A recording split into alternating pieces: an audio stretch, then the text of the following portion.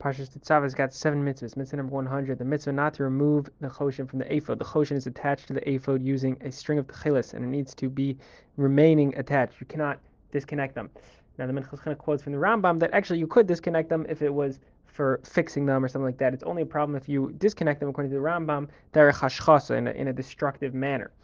However, the Minchas Chinuch says he found in the Sefer Chinuch a different qualification, that is that you are only obligated in this command if you remove the choshen from the ephod at the time of the service of the kohen gadol. But if you remove it at some other time, you're not obligated according to the Sefer Chinuch. But the Minchas Chinuch says he doesn't find this anywhere in the Gemara. He doesn't find it in the Rambam. He doesn't think that's correct at all. Now, the Minchas Chinuch takes it so far to say that you're chayav for removing the choshen in the ephod, at all times, even when you're not doing the service. That he says maybe even let's say you had a choshen and an ephod that were became puzzle in some way. They're no longer usable for the avoda. So he says, even in that case, he thinks it's possible that you have a and let's say that you even need to do a geniza on them. You need to bury them.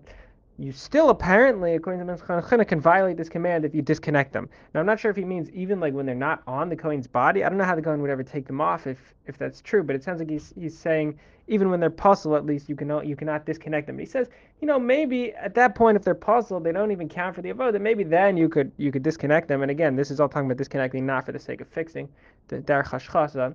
But he says, lo matzati raya lezeh chalila lahakil be'isr lav bli raya. It's a chalila for me to give a kula on an isr lav if I don't even have any proof to figure out if this is allowed or not.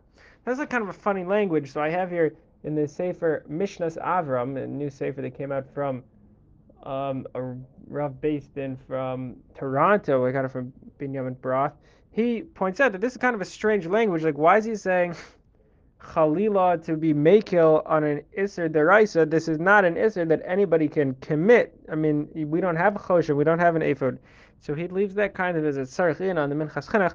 I think that this has to do with the Minchas Chinuch's perhaps general approach to a lot of these mitzvahs, like about the Torah, about the temple service and stuff. Like, even if they don't apply, they exist as a priori and emistic realities, that he still feels bad giving a kula on a mitzvah that has no application to us. Pretty interesting. Have a good week.